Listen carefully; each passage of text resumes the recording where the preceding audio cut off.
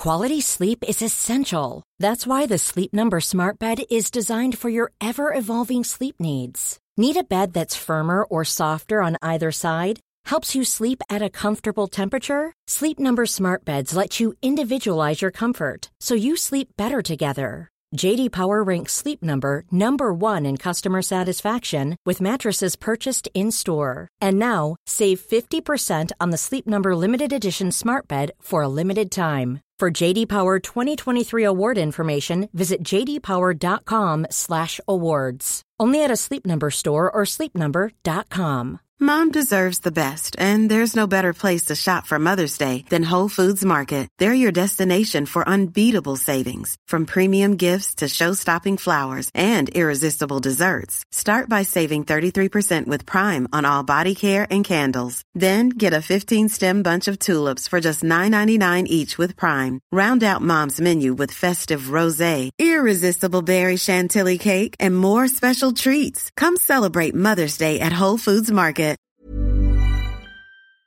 Hi, this is Billie Jean King. This is Marion Bartoli. I'm Mats Wilander. This is Mary Carrillo. This is Pam Shriver. I'm Stan Wawrinka. I'm Leighton Hewitt. This is Yannick Noah, and you're listening to the Tennis Podcast.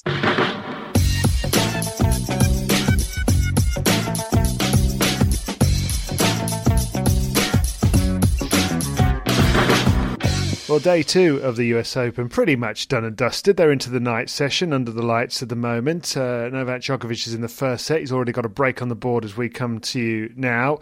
The assumption here at Tennis Podcast Towers is that match is not going to be particularly competitive. Hence, we'll probably be safe to record the Tennis Podcast. So here we are. If we're back in about half an hour, when he's a set down, that might tell you something. But it wasn't Holger Rune's assumption when he strode onto court with an IKEA bag. Did an IKEA bag? Mm-hmm. Yep. All right. Well, there was a bit of a swagger about him, wasn't there? There was a sort of, hey, look at me. for about 4 seconds, yeah. Yeah. Yes. I've not played many tennis tournaments in my lifetime, but Holger Rune is like all of the top seeds at those tennis tournaments I did play. Very, very flashy and sure of himself. Spectacularly pleased with himself. Yeah. It would appear. But anyway, he's getting his backside smacked at the moment by Novak Djokovic. So we'll see how that turns out. Katie Boulder's in action as well on a day when another British player won a match. That was Emma Raducanu. We'll talk about all this stuff in a little while. I think we need to just rewind a little bit, though, just to put the Andy Murray whinge fest to bed. Because he hasn't put this behind him, has he, really? His irritation at Stefanos Tsitsipas and his toilet habits. He's come out today and tweeted upon waking up, "Fact of the day, it takes Stefanos Tsitsipas twice as long to go to the bathroom as it takes Jeff Bezos, although he spells it Bazos, to fly into space. Interesting." And then an emoji of a toilet and an emoji of a rocket ship. We ran that tweet on Prime Video because we went big on the aggro in our opening to the show, Lugate as some are calling it, and we had to both correct his spelling of Bezos and Tsitsipas, and also omit his 2 excellent emojis because we couldn't get the emojis in our graphics. So we've really editorialised what Andy Murray had to say. And yet it's still... I think the brilliance of that tweet was still conveyed. Yes. I mean, it's splendid aggro. I mean, it's just ticking all the boxes, isn't it? It's on-court aggro, it's press conference aggro, it's passive-aggressive tweet after the fact aggro. And ding, ding, ding. It led to much studio discussion between Annabelle Croft and Anne Kjotevong, which I found highly entertaining, watching with Catherine conducting the conversation. And, people taking sides really as to what the sport could do about bathroom breaks and the issue of some tennis courts having toilets right next to them, others not, whether you should allow anything in terms of a break at the end of sets or not. And inevitably, players got asked about it in post-match press conferences. One that really took my eye was that of Riley Opelka, who, after winning his match straight sets today, and he played very well, by the way, he looked good, did Riley Opelka. He came in and he's quite engaging, he's quite open in the way he answers questions. And then about 2/3 of the way through, he was asked, I want to ask you about breaks, whether you think that there could be or should be any update to the rule. And he goes, yeah, I think it's ridiculous. Like, I understand it's getting press because tennis is lame and tennis media sucks and they're terrible. But I think Stefanos Tsitsipas, it's hot and humid, and for the media, the press that have never stepped foot on a tennis court in their life, have never been in the environment, couldn't last 30 minutes out in this humidity and in this heat. It's physical, our sport is. My shoes are dripping. They're leaking sweat. To change or go 2 sets, we're drinking, we're hydrating a lot, we've got to use the bathroom. To change my socks, shoes, my inserts in my shoes, shorts, shirt, everything, the whole 9 yards, it takes 5 or 6 minutes. And I don't know about Tsitsipas, but I doubt he's getting coached. I highly doubt it. I mean, he's just not having it from people in the media asking him about this situation. The thing is, though, we've had Andy Murray say exactly that, and he does surely know basically what he's talking about. That was what I didn't understand about that answer from Opelka. This has not just come about because the tennis media feel like talking about it. This has come about because Andy Murray in that match brought it up. And continues to bring it up. Yeah. And lots of other players are weighing in on it with similar views. Milos Raonic tweeted today, Andy Murray's right. Dominic Thiem on the Tennis Channel, it was slightly more measured and watered down than what Andy Murray had to say, but it was still broadly supportive of his assertion that the rules need to change because they're too subject to exploitation. Yeah, I mean, it's mostly nonsense what Riley Opelka has to say there. And okay, he says it might take me 5-6 minutes to change my sweaty pants. Well, he took a 13-minute bathroom break in Canada. And look, as you know, said it many times before, no one needs me to hear me continue to bang on about my feelings about toilets, but I find the debate often, and as confirmed by Riley Opelka today, so disappointing in sort of the parameters within which it's conducted. But that doesn't mean that there shouldn't be a debate. I mean, the situation at the moment is unsatisfactory. Annabel Croft was arguing today that bathroom breaks should be done away with altogether. She said, you know, you just never need the loo while you're playing a tennis match. And I have heard other professionals and ex-professionals saying that you're sweating so much that I knew we were going to get onto. It was going to be unavoidable to get into toilet-based detail. But yeah, you just don't need to wee. I can see that argument. I can see a case for it on the men's side. I absolutely think it would be unethical to implement that on the women's side. I personally don't want somebody to lose a tennis match because they've had a curry the night before. Or, you know, extrapolate that wherever you would like to. Like, I don't think you should do away with bathroom breaks. I don't know what the solution is. I don't feel comfortable with a time limit, certainly for women, but equally I don't feel comfortable with the situation that we've got now. And yeah, Andy Murray said in his press conference, which I hadn't quite picked up on last night, that he and his team had specifically prepared for that scenario which ended up arising. He said, what does that tell you? That was part of my preparation for this match, was mentally how will you deal with it when he takes a bathroom break aimed to disrupt you? And he said, yeah, I did let it get to me, but you know, that's tennis. It's incredibly difficult for it not to. And Annabel Croft reported on our coverage today that she had spoken to someone in the Tsitsipas camp, and Tsitsipas really puts Murray on a pedestal and was very upset by Murray's comments about him, saying he's lost respect for him. I mean, yeah, make of that what you will, but she also reported that this insider had said that Tsitsipas learned the bathroom break tactic from Novak Djokovic in the French Open final, which I find fascinating. Yeah. If that is the case, that suggests he's doing it for tactical reasons. If he thinks that Djokovic did it for tactical reasons when 2 sets down. And I do find that a bit disappointing, that he would think, oh, someone's used that against me, I'm going to use it against someone else. I sort of get it, and if the rules allow it, which that's they do as things stand.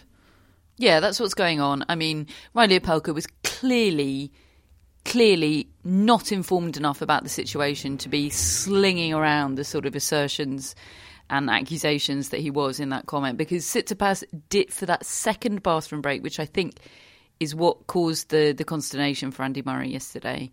He didn't take a bag off court. He didn't change his kit. He was off court for 8 minutes. The locker room is right by the court. The toilet is right by the court. And he was off for 7.5 minutes, I think, and then actually incurred a time violation for dawdling around on the court once he returned. So, yeah, I mean, I sort of discount everything Riley Opelka had to say, really, because he... It was just still spectacularly missed the point. Just completely misguided. I did find it entertaining, though. I mean, the way he delivered it. Is it anyway. Is it entertaining? Is it entertaining his adding to the chorus, to this chorus of just reflexively insulting the tennis media and adding to this perception of an adversarial relationship between players and media? I don't think that is harmless fun. I'm actually a bit worried about that situation. I don't think it is an adversarial relationship, but the perception of it can create an adversarial relationship. The thing is, and I'm just a bit worried about that. His whole press conference was not adversarial. There was nothing going on. There was no. Yeah, he said what he said, but I mean, it didn't bother me what he said at all. I found it very entertaining, and it was in the middle of a press conference in which he was pretty respectful. Tennis is lame. It was a good press conference. I don't think that comment was respectful. It wasn't, but it was funny. I mean, I don't think we should take ourselves too seriously. David, are you compromised in your neutrality because he's very, very tall and you were assigned to report on him as a fellow very, very tall man today? Could be that. Could you confirm for the listeners that did happen? Yeah, it did happen. So I reported on it, and he was really good. He's playing Lorenzo Musetti next, and he was really interested in talking about him because he was saying that they've played each other before, and he knows that Musetti knows what he'll do. Well, he knows what his game is, but his view is that he'll just chuck everything he's got at them. And he's got no surprise tactics whatsoever, and I quite like that. That's how Pat Rafter used to speak. This is my game. Deal with it.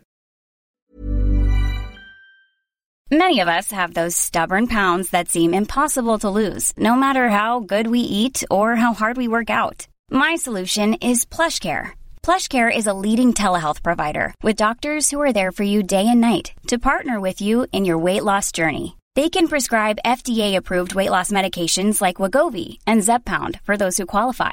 Plus, they accept most insurance plans. To get started, visit plushcare.com/weightloss. That's plushcare.com/weightloss. Quality sleep is essential. That's why the Sleep Number Smart Bed is designed for your ever-evolving sleep needs. Need a bed that's firmer or softer on either side? Helps you sleep at a comfortable temperature? Sleep Number Smart Beds let you individualize your comfort so you sleep better together. J.D. Power ranks Sleep Number #1 in customer satisfaction with mattresses purchased in-store. And now, save 50% on the Sleep Number Limited Edition Smart Bed for a limited time. For J.D. Power 2023 award information, visit jdpower.com/awards. Only at a Sleep Number store or sleepnumber.com.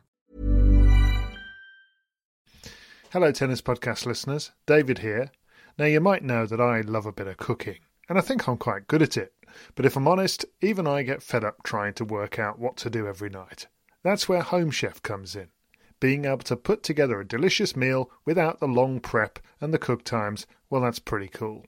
Home Chef provides fresh ingredients and chef-designed recipes conveniently delivered to your doorstep to simplify your cooking experience. They have over 30 options a week and serve a variety of dietary needs, so you don't have to worry about what to make ahead of time. Not only is it convenient, but it's economical too. Home Chef customers save an average of $86 per month on groceries. Now, for a limited time, Home Chef is offering Tennis Podcast listeners 18 free meals plus free dessert for life and, of course, free shipping on your very first box. Go to homechef.com/tennis. That's homechef.com/tennis for 18 free meals and free dessert for life. You heard it right.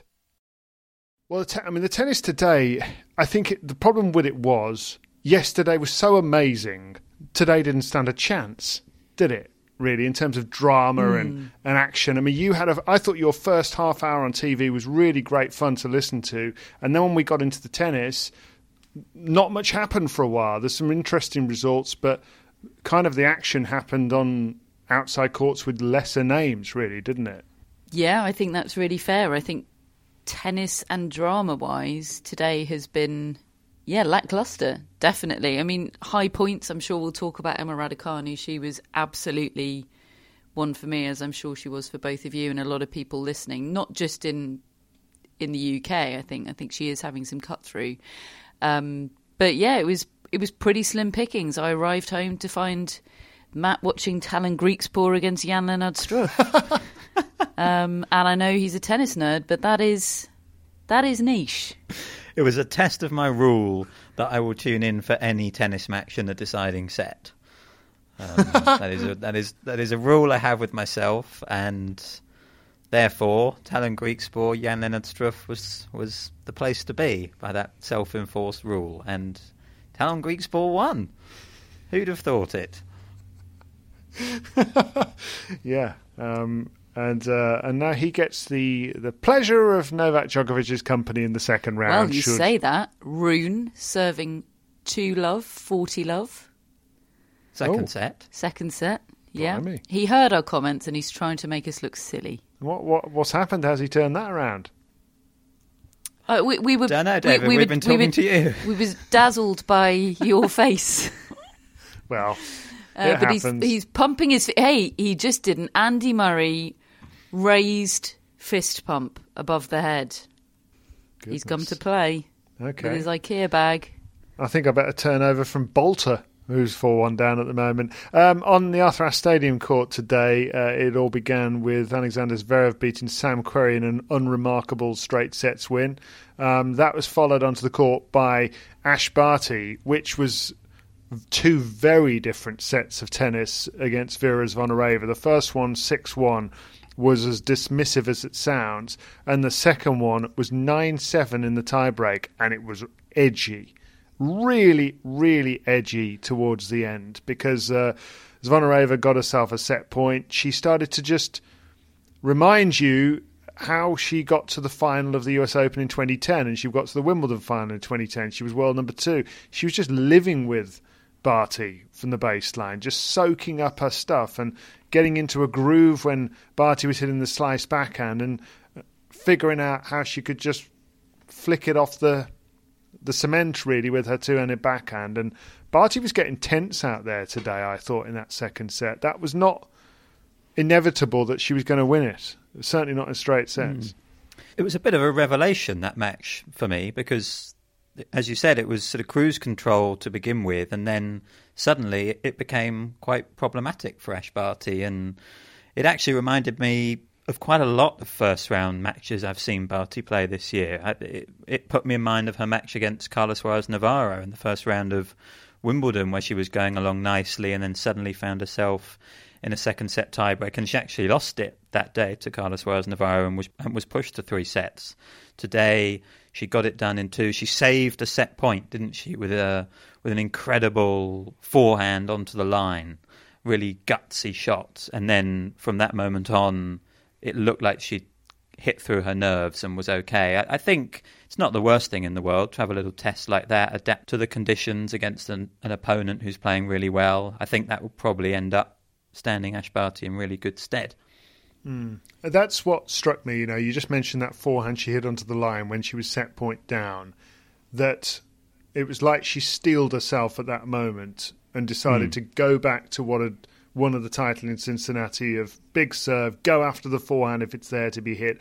And I mean, I've just read her through her press conference transcript, and she's very interesting talking about the way she approaches rallies and how little forethought she puts into them, that she doesn't want to have time to think about shots. She wants to be reactive. She wants to go with her gut, she said. And I mean, for a player who doesn't play to established and reduced patterns, I think that that's really interesting, because she can do so many different things, still going with your gut, still creating, still going after shots and not second guessing yourself. I think that must be really quite hard if you're not the sort of player who just, this is what I do if I'm in this part of the court.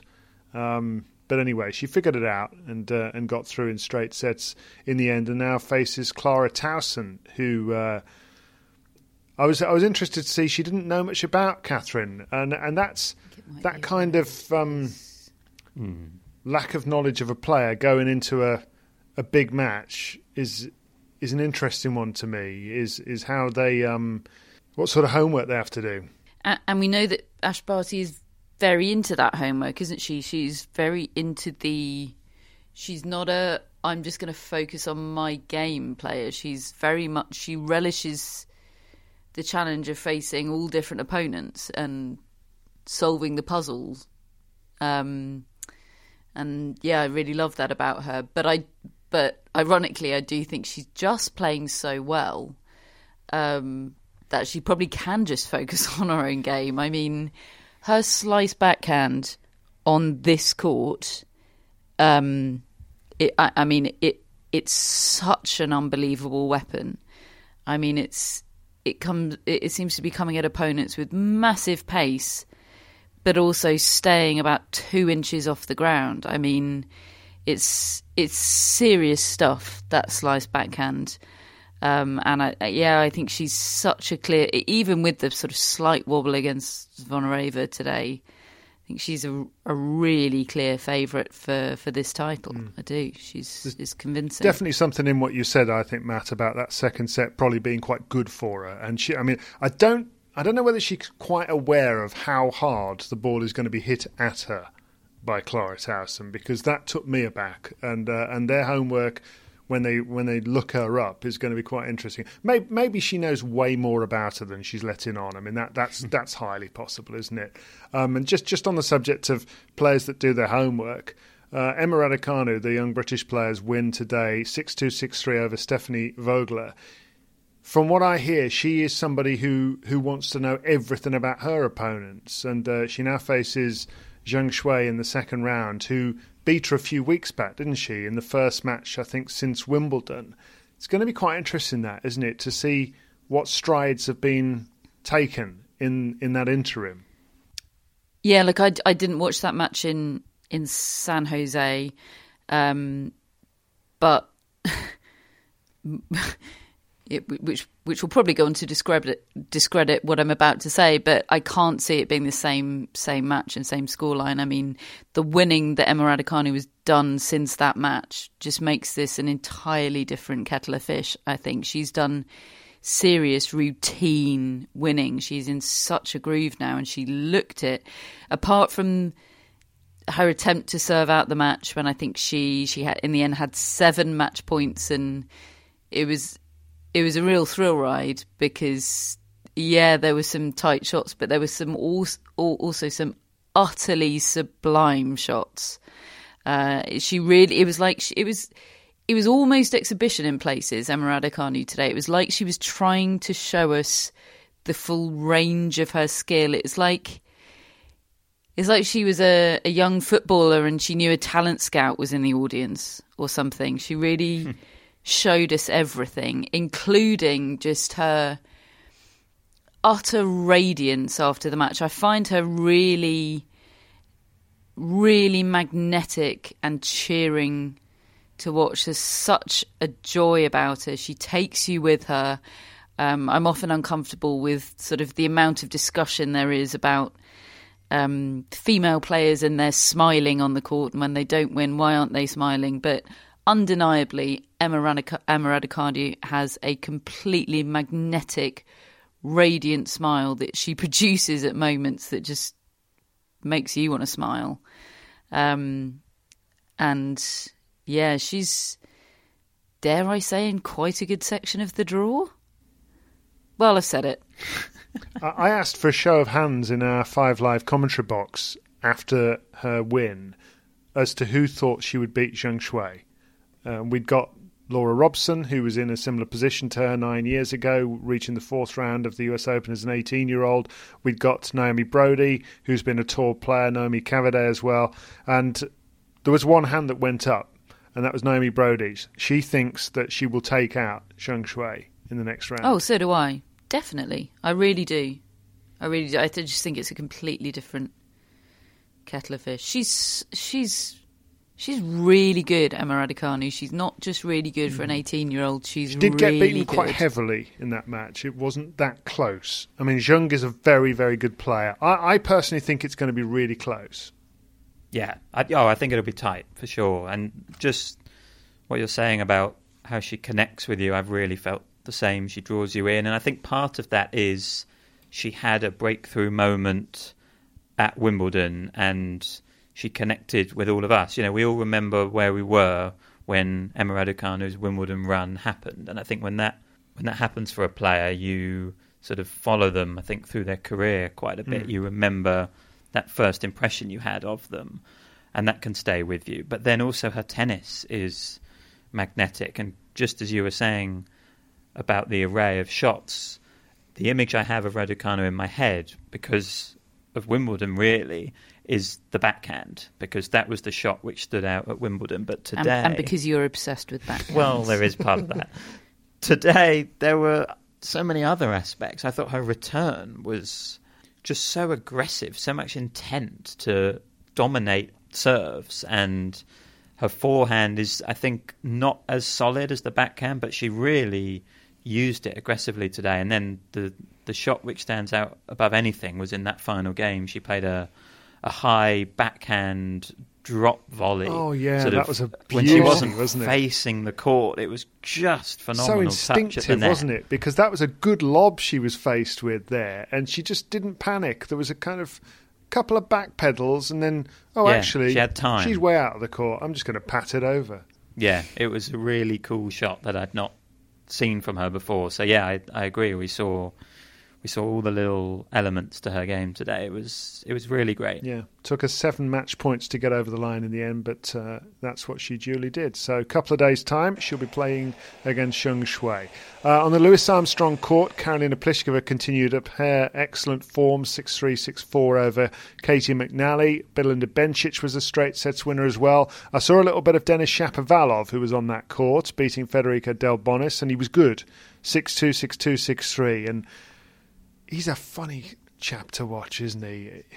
You don't know what you're going to get, really, from day to day with Shapovalov. And it's not the worst draw in the world, but when he plays like that, it's all there. He was solid and he was spectacular in the same match. And, be interesting to see whether... Because he's done nothing since Wimbledon. Square root and nothing. Yeah, he was asked. He was asked in his on-court interview, Dennis, that is your first win as the world number 10. Must be great to get that monkey off your back. Oh, bless. He very politely said, "Yeah, great to get the monkey off my back. It's been great, huge monkey on my back. Keeping me up at night." We had a 4-set win for Kei Nishikori, which he looked like he was about to turn into a bit of an epic, and because he won the first 2 sets 6-1 before his opponent Salvatore Caruso won the third. And he got through in 4 in the end. Matteo Berrettini won his straight sets against Jeremy Chardy. And Iga Swiatek got a win as well. Nice to see her getting a good win. 6-3, 6-4 over the American. Somebody Loeb? Jamie Loeb. Jamie Loeb. Okay. Matt, what have you been watching today? What's taken your fancy? We've covered Griekspoor Struth, David. I've not had a sufficiently blow-by-blow account of that yet. Would you like more slightly niche matches? Because there was a moment in the day where it was all a little bit slow, and then suddenly we had back-to-back fifth set tie breaks. Oh, yeah. Which sometimes can be a disappointment, can't they? You sort of build up a fifth set tie break and think it's going to be amazing. Well, you do. Crescendo. I do, anyway.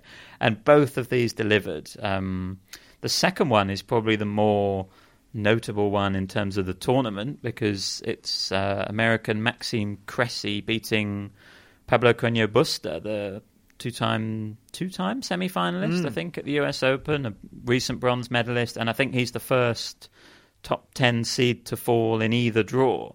And that was interesting because it was on an outside court and it was packed. I mean, people having to stand to get a view of this match, and it was quick fire, short, sharp rallies. Cressy's a serve volleyer, and he got the match on his terms. It was very different seeing Pablo Carreño Busta not involved in these really long, grueling rallies. He was being dictated to, really, by Cressy, and yet Pablo Carreño Busta had match points. He double faulted on a match point in that fifth set tiebreak, a really tight double fault that barely made the net. I don't think of him as a tight double faulter, really. No, but then I also don't think of him as a racket smash guy. But when it comes, it really comes. Yeah. There's a great still that Hannah managed to catch on Twitter, I saw, of him smashing his racket simultaneously with Cressy celebrating. Yes, I think she described it as being smashed in between the umpire saying game and set. The racket was perfection. The racket was gone. It was pretty. He's cool spectacular, scenes. Isn't he, Cressy? He's an exciting player to watch. He is. He's very tall, very big presence at the net, tough to pass. I remember watching him play Tsitsipas at the US Open last year. Yes. It was a night match, and I think he benefited from the crowd today and having that energy. He sort of got quite an exciting game, which they connected with. And then the other fifth set tiebreak, the one just before, was Andreas Seppi beating Martin Fucsovics. That was 15-13 in the final set tiebreak, and this couldn't have been more different. Every rally was long and torturous and extended, and Fucsovics I find interesting because you think he's going to be really powerful and aggressive as a player based on his physique, and you kind of think what he should be capable of, but he's actually a bit of a grinder. Yes, and that is what this match was like, and Seppi obviously kind of adores that himself. So yeah, it was just two matches that I think captured the first week of a slam, really. Unlikely to be significantly consequential for the tournament, but for those players and for the fans who were there, it was kind of the most important thing in the world at that time. And they were just good, competitive, fun matches. In a very, very different way, Gael Monfils created that kind of feeling on court 17 today as well. It was a completely one-sided match, one of the shortest of the week, I think, less than 2 hours over Federico Coria. But something about that court 17, Emma Raducanu had played on there the match before. It's the perfect. It's a big crowd. It feels like an event. It feels like a big event, but it's also intimate. And it's a little bit away from the hustle and bustle.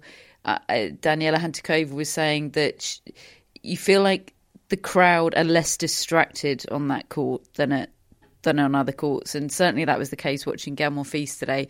He just seems to be in a truly wonderful place. It's just good vibes watching Gael Monfils at the moment. He is the real embodiment of rejoicing at the return of crowds, because he felt it, didn't he?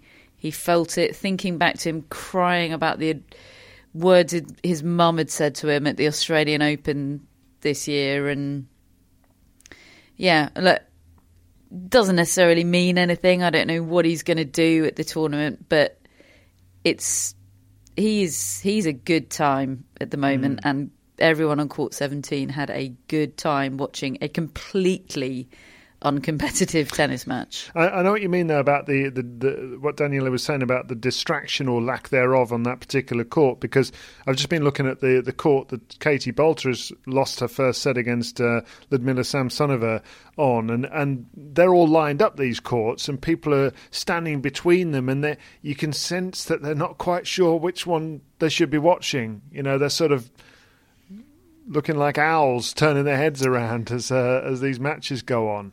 A lot of and you can hear the score being called on on both courts. Either I think Dan Evans talked about that yesterday, didn't he? Said there was some Chilean guy next to me. Could hear him having break point. Right. Over on court number 10, by the way, Maria Sakkari got a good win over Matt Roberts' Marta Kostyuk, 6-4, 6-3. Paula Badosa dropped her like a hot potato, David. Hang on. I need to put the record straight. It's always here. like this, isn't it, Catherine? It's always like this. I feel really good about everything I've said about Marta Kostyuk. She has fulfilled the terms of that vague prediction very nicely indeed. She has pretty much halved her ranking this year. That is a good, notable year, and she gave Sakkari quite a lot to handle today, and credit to Sakkari, she handled it. Oh, I didn't expect you to have a defence lined up. That was a prepared answer. He knew this. I know the attacks are coming. I'm not going to lie. A part of me did sink when she lost. I thought, here we go again. Better script a defence for the podcast. Let's get in touch with the Kostyuk fan club. Find out what the inside story is. Anyway, Paula. He's it, David. Paula Badosa, 24th seed, got a good win again today, 6-4, 6-3 over Alison Van Uytvanck. And she was born in New York, Badosa. Oh, yeah. Which is quite interesting. She's in an interesting section of the draw. I think she might be in Pliskova's part. And I put Badosa through in my predictions. I could very easily have gone with Pliskova, but I just thought I was worried that I've seen Badosa recently in heat and really struggle. But then I thought, well, maybe she's used to New York and those conditions, having spent quite a lot of time there, I think, in her career. So I think she's one to watch, certainly, this tournament. Jannik Sinner through in 4 sets. Aslan Karatsev as well. Fiona Ferro was a winner today. Jack Sock won through in 4 sets. He could be an opponent for Zverev down the line, so it'll be interesting to see if that ends up happening. Yes, the Cressy match. I'm flicking through a few of the scores today. Big upset over on court 6, although I think one that, Catherine, did you predict this today? Lloyd Harris to beat... Oh, is this Lloyd Harris? Yeah, beating Karen Khachanov from 2 sets to 1 down. Blooming good result, that. Good prediction as well. I always feel good about predicting Khachanov to lose Poor bloke. In a slam. I know, but he's prone to it, isn't he? And especially the hard court slams. There's this really weird thing with Khachanov where he's never been beyond the 4th. Well, I don't think he's ever been to a 4th round at either the Australian Open or the US Open. And yet, on the clay at Roland Garros and the grass at Wimbledon, he's frequently made the 4th round or better. And I don't think there's a real logical reason why that would be the case. He's not a logical player. I can't make any sense of his career at all. The fact that he just won the silver medal made me even more confident in his defeat today. I mean, also partly because Lloyd Harris is very, very good and has been having a brilliant year, and I think deals with heat and humidity very well. I mean, he looks like a marathon runner, doesn't he, Lloyd Harris? And also sort of an 800-metre runner. He just looks like he's built for all physical activity. But, yeah. Yes, I did predict it, in short. Thank you very much. That's 2 from 2 for Catherine. Do you know the other thing, Matt? Already more than I scored in the last slam.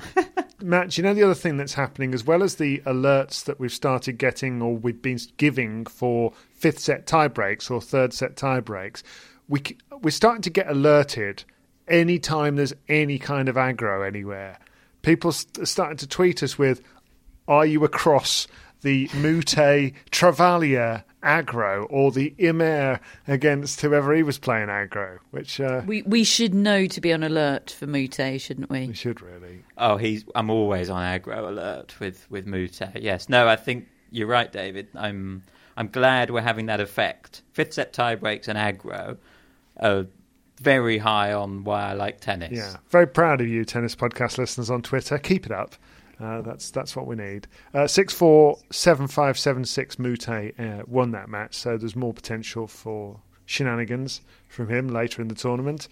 Crikey, it was a busy old day looking at the courts, on the outside courts today, and we've got an order of play for tomorrow now, but in all honesty, we're probably not going to get that many matches played, are we? Because the weather looks rough tomorrow, Catherine. Is it that bad? Yeah. I think, from what I was hearing from Russell Fuller, our tennis correspondent, he was saying, because Dan Evans is out on a non-roofed court, he's first up. Chances are he's just going to be at the courts all day long. He's supposed to be first up on court 10 at 11 o'clock.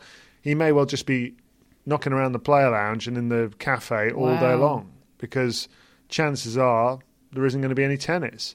But of course, there are two courts that do have a roof. The Arthur Ashe Stadium is featuring Naomi Osaka first up against Olga Danilovic, who's a player I've seen at what used to be known as the Fed Cup when we were in Bath. I remember she played in the group stages, and I think that Serbia has probably expected more of her results-wise, because she's a hell of a competitor. She really goes after the ball. She'll be competitive. She'll certainly try and bring it to Osaka.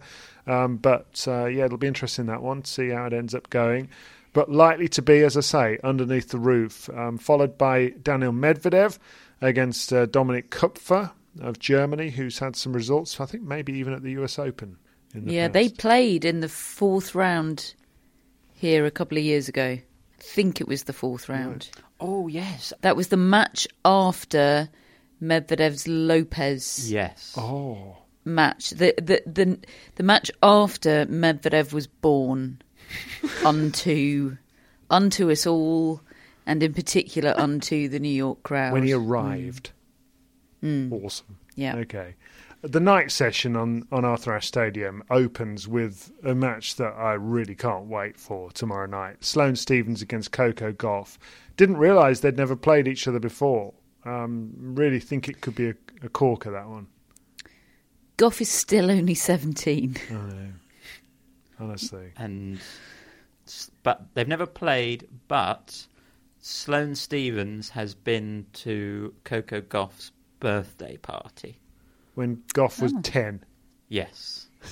And all of her friends were very impressed that she was able to bring professional tennis player Sloane Stephens to her birthday party. I love that. It is pretty cool. Was it like a sort of celebrity appearance, or was it like we're mates? I've asked you a question. Poor old Matt. He hasn't got a chance. I've done that thing again. Wasn't there? Can I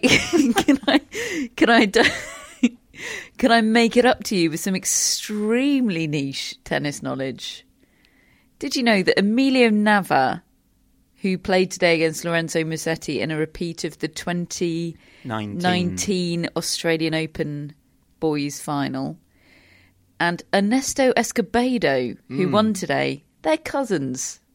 Do I have any need for that information? Is my question. I quite liked it. I feel like I kind of need a need.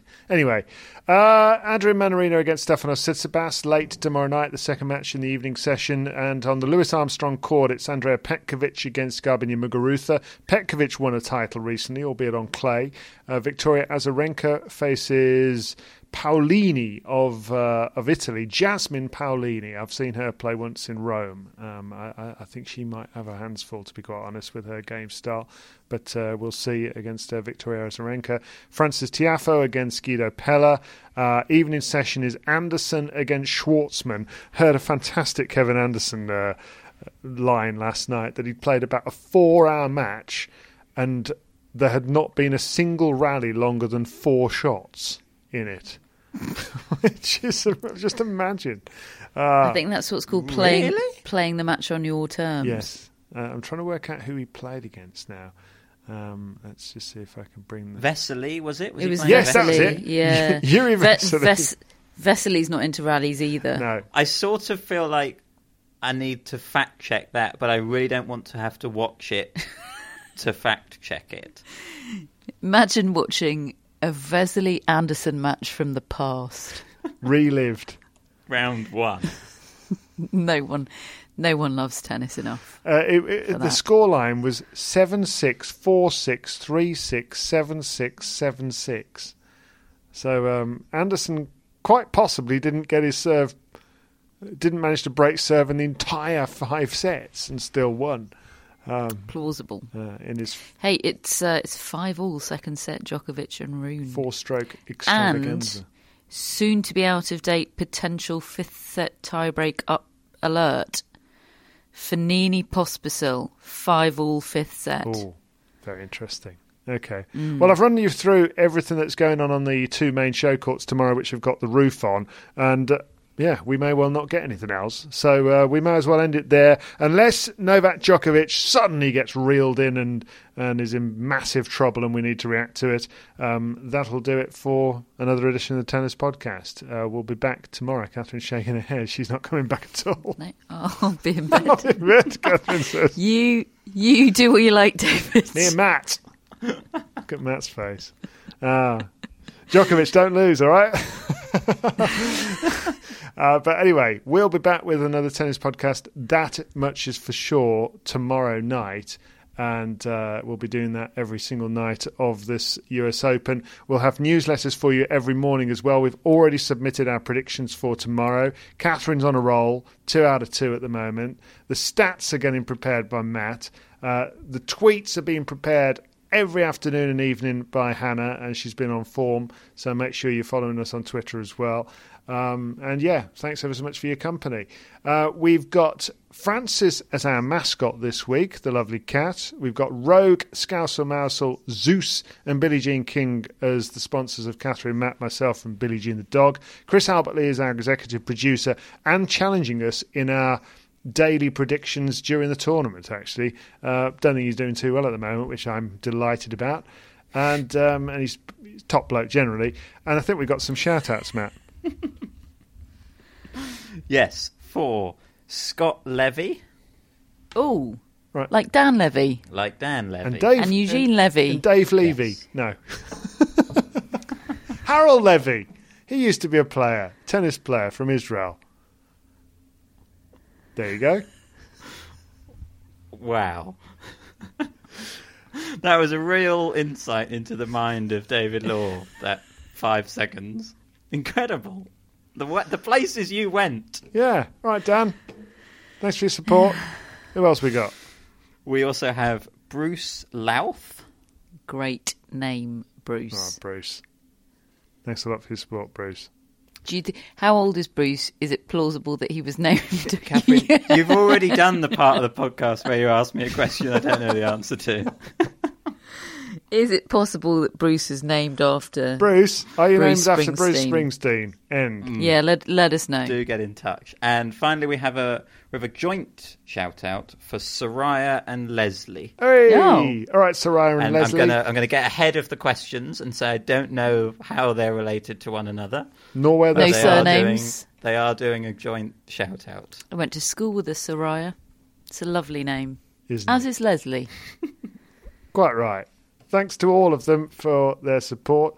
And you'll be able to support us as well when we run our crowdfunding campaign for 2022 at the end of the year. That's how everybody gets their shout-outs on this show.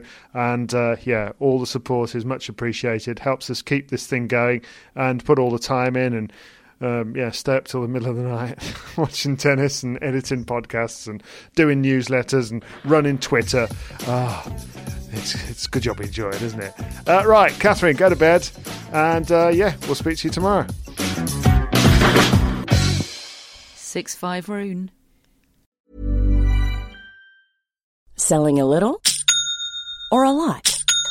Shopify helps you do your thing however you cha-ching. Shopify is the global commerce platform that helps you sell at every stage of your business. From the launch your online shop stage to the first real-life store stage, all the way to the did we just hit a million orders stage. Shopify is there to help you grow. Shopify helps you turn browsers into buyers with the internet's best converting checkout. 36% better on average compared to other leading commerce platforms. Because businesses that grow, grow with Shopify. Get a $1 per month trial period at shopify.com/work. Shopify.com/work. Mom deserves the best, and there's no better place to shop for Mother's Day than Whole Foods Market. They're your destination for unbeatable savings, from premium gifts to show-stopping flowers and irresistible desserts. Start by saving 33% with Prime on all body care and candles. Then get a 15-stem bunch of tulips for just $9.99 each with Prime. Round out Mom's menu with festive rosé, irresistible berry chantilly cake, and more special treats. Come celebrate Mother's Day at Whole Foods Market.